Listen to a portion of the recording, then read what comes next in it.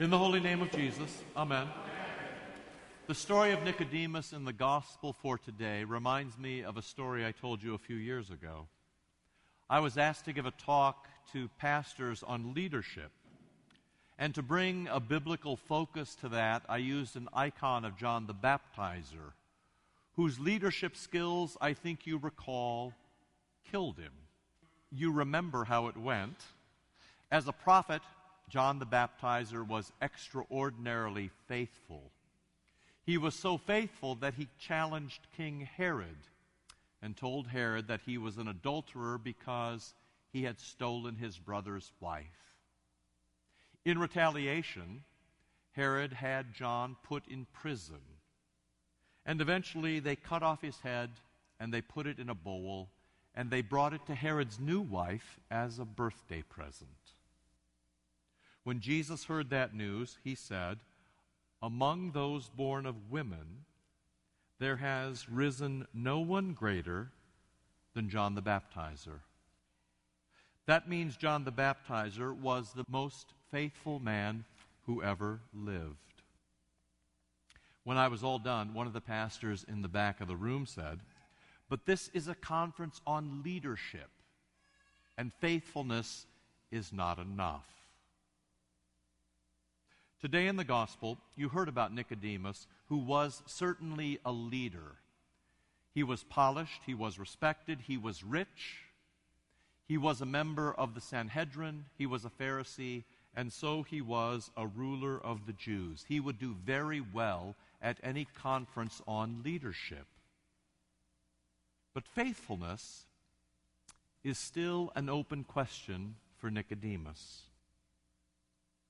Nicodemus is still in the dark, and whomever he has been following and whatever he has been listening to has left him deeply unsatisfied. Jesus knows why we feel unsatisfied. Our world is a chaotic and dark place. Chaos and evil leave us feeling isolated. They leave us feeling alone and unloved. When we are alone and unloved, we feel angry, and we also feel empty. When we are unsatisfied, we have two options. One is that we can try to ease the pain by self-medicating. It's all the normal things that people do to distract themselves when they feel pain. It's drinking and sex and drugs and pornography. It is stuff, it is drama, it is busyness, it is running away. It's all those things that we do, but they will never satisfy us because they have no divine substance. Those things have no eternal meaning.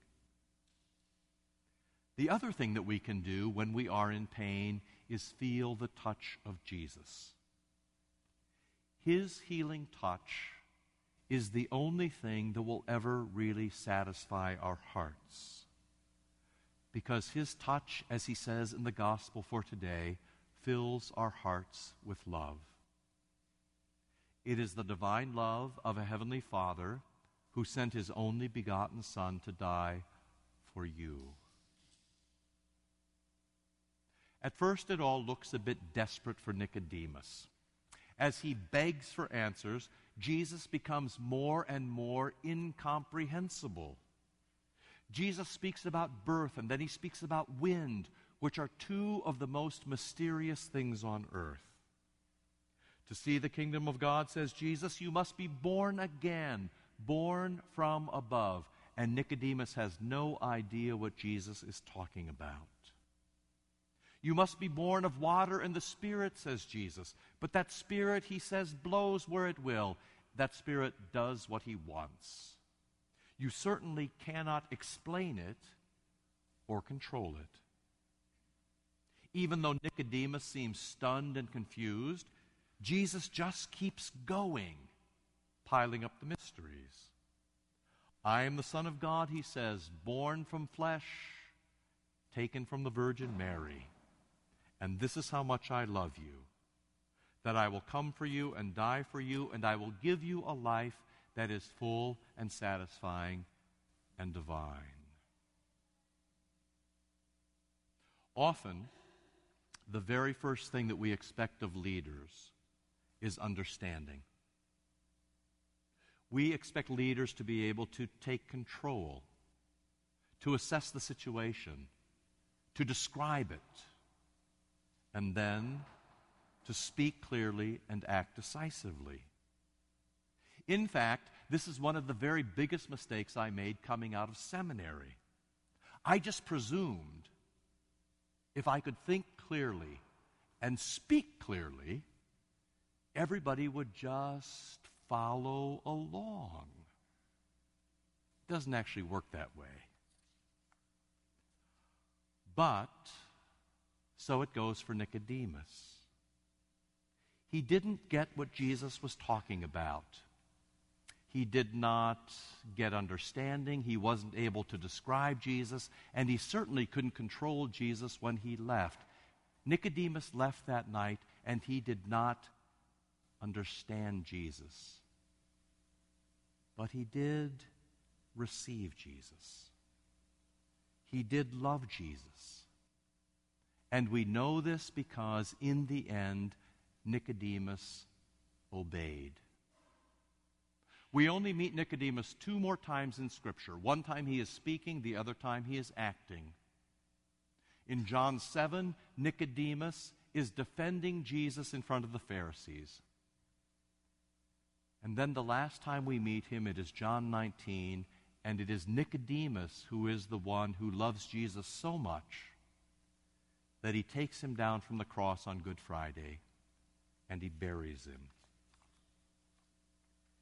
Nicodemus is always a leader, but his leadership is not understood by vision or control.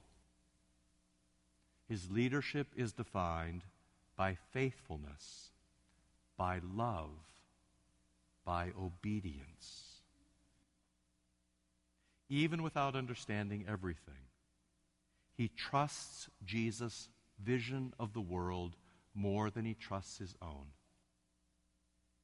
This is Holy Trinity Sunday. That in itself is a confession that we will not understand everything. The church is filled with mystery. There is not one of you who can explain how in just a moment Jesus will put his own body and blood into bread and wine at the Holy Eucharist. There is not one of us here who can explain how that water in that font with the name of Jesus Christ forgives our sins and gives us eternal life. How that water gives us the chance for divine rebirth. There's not one of us who understands how when we kneel and the words of Jesus are spoken, our sins are actually taken away. But real leaders in the church, and especially real Christians, are never marked by their full understanding. They are marked by their full love and their full obedience to Christ.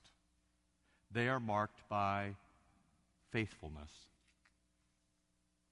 I have a very good friend who made a hash of his life. Left his wife, left his kids, left his job, descended into total darkness. And he only got better when he put himself completely in the hands of a priest who became his spiritual director. On the very first day, my friend said to him, "Now what do I do?"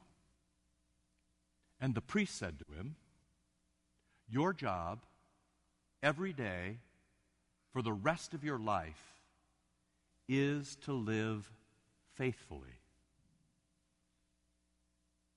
Faithfulness is not enough. Faithfulness is everything. In fact, faithfulness is the only thing, because faithfulness is love. In the holy name of Jesus, amen.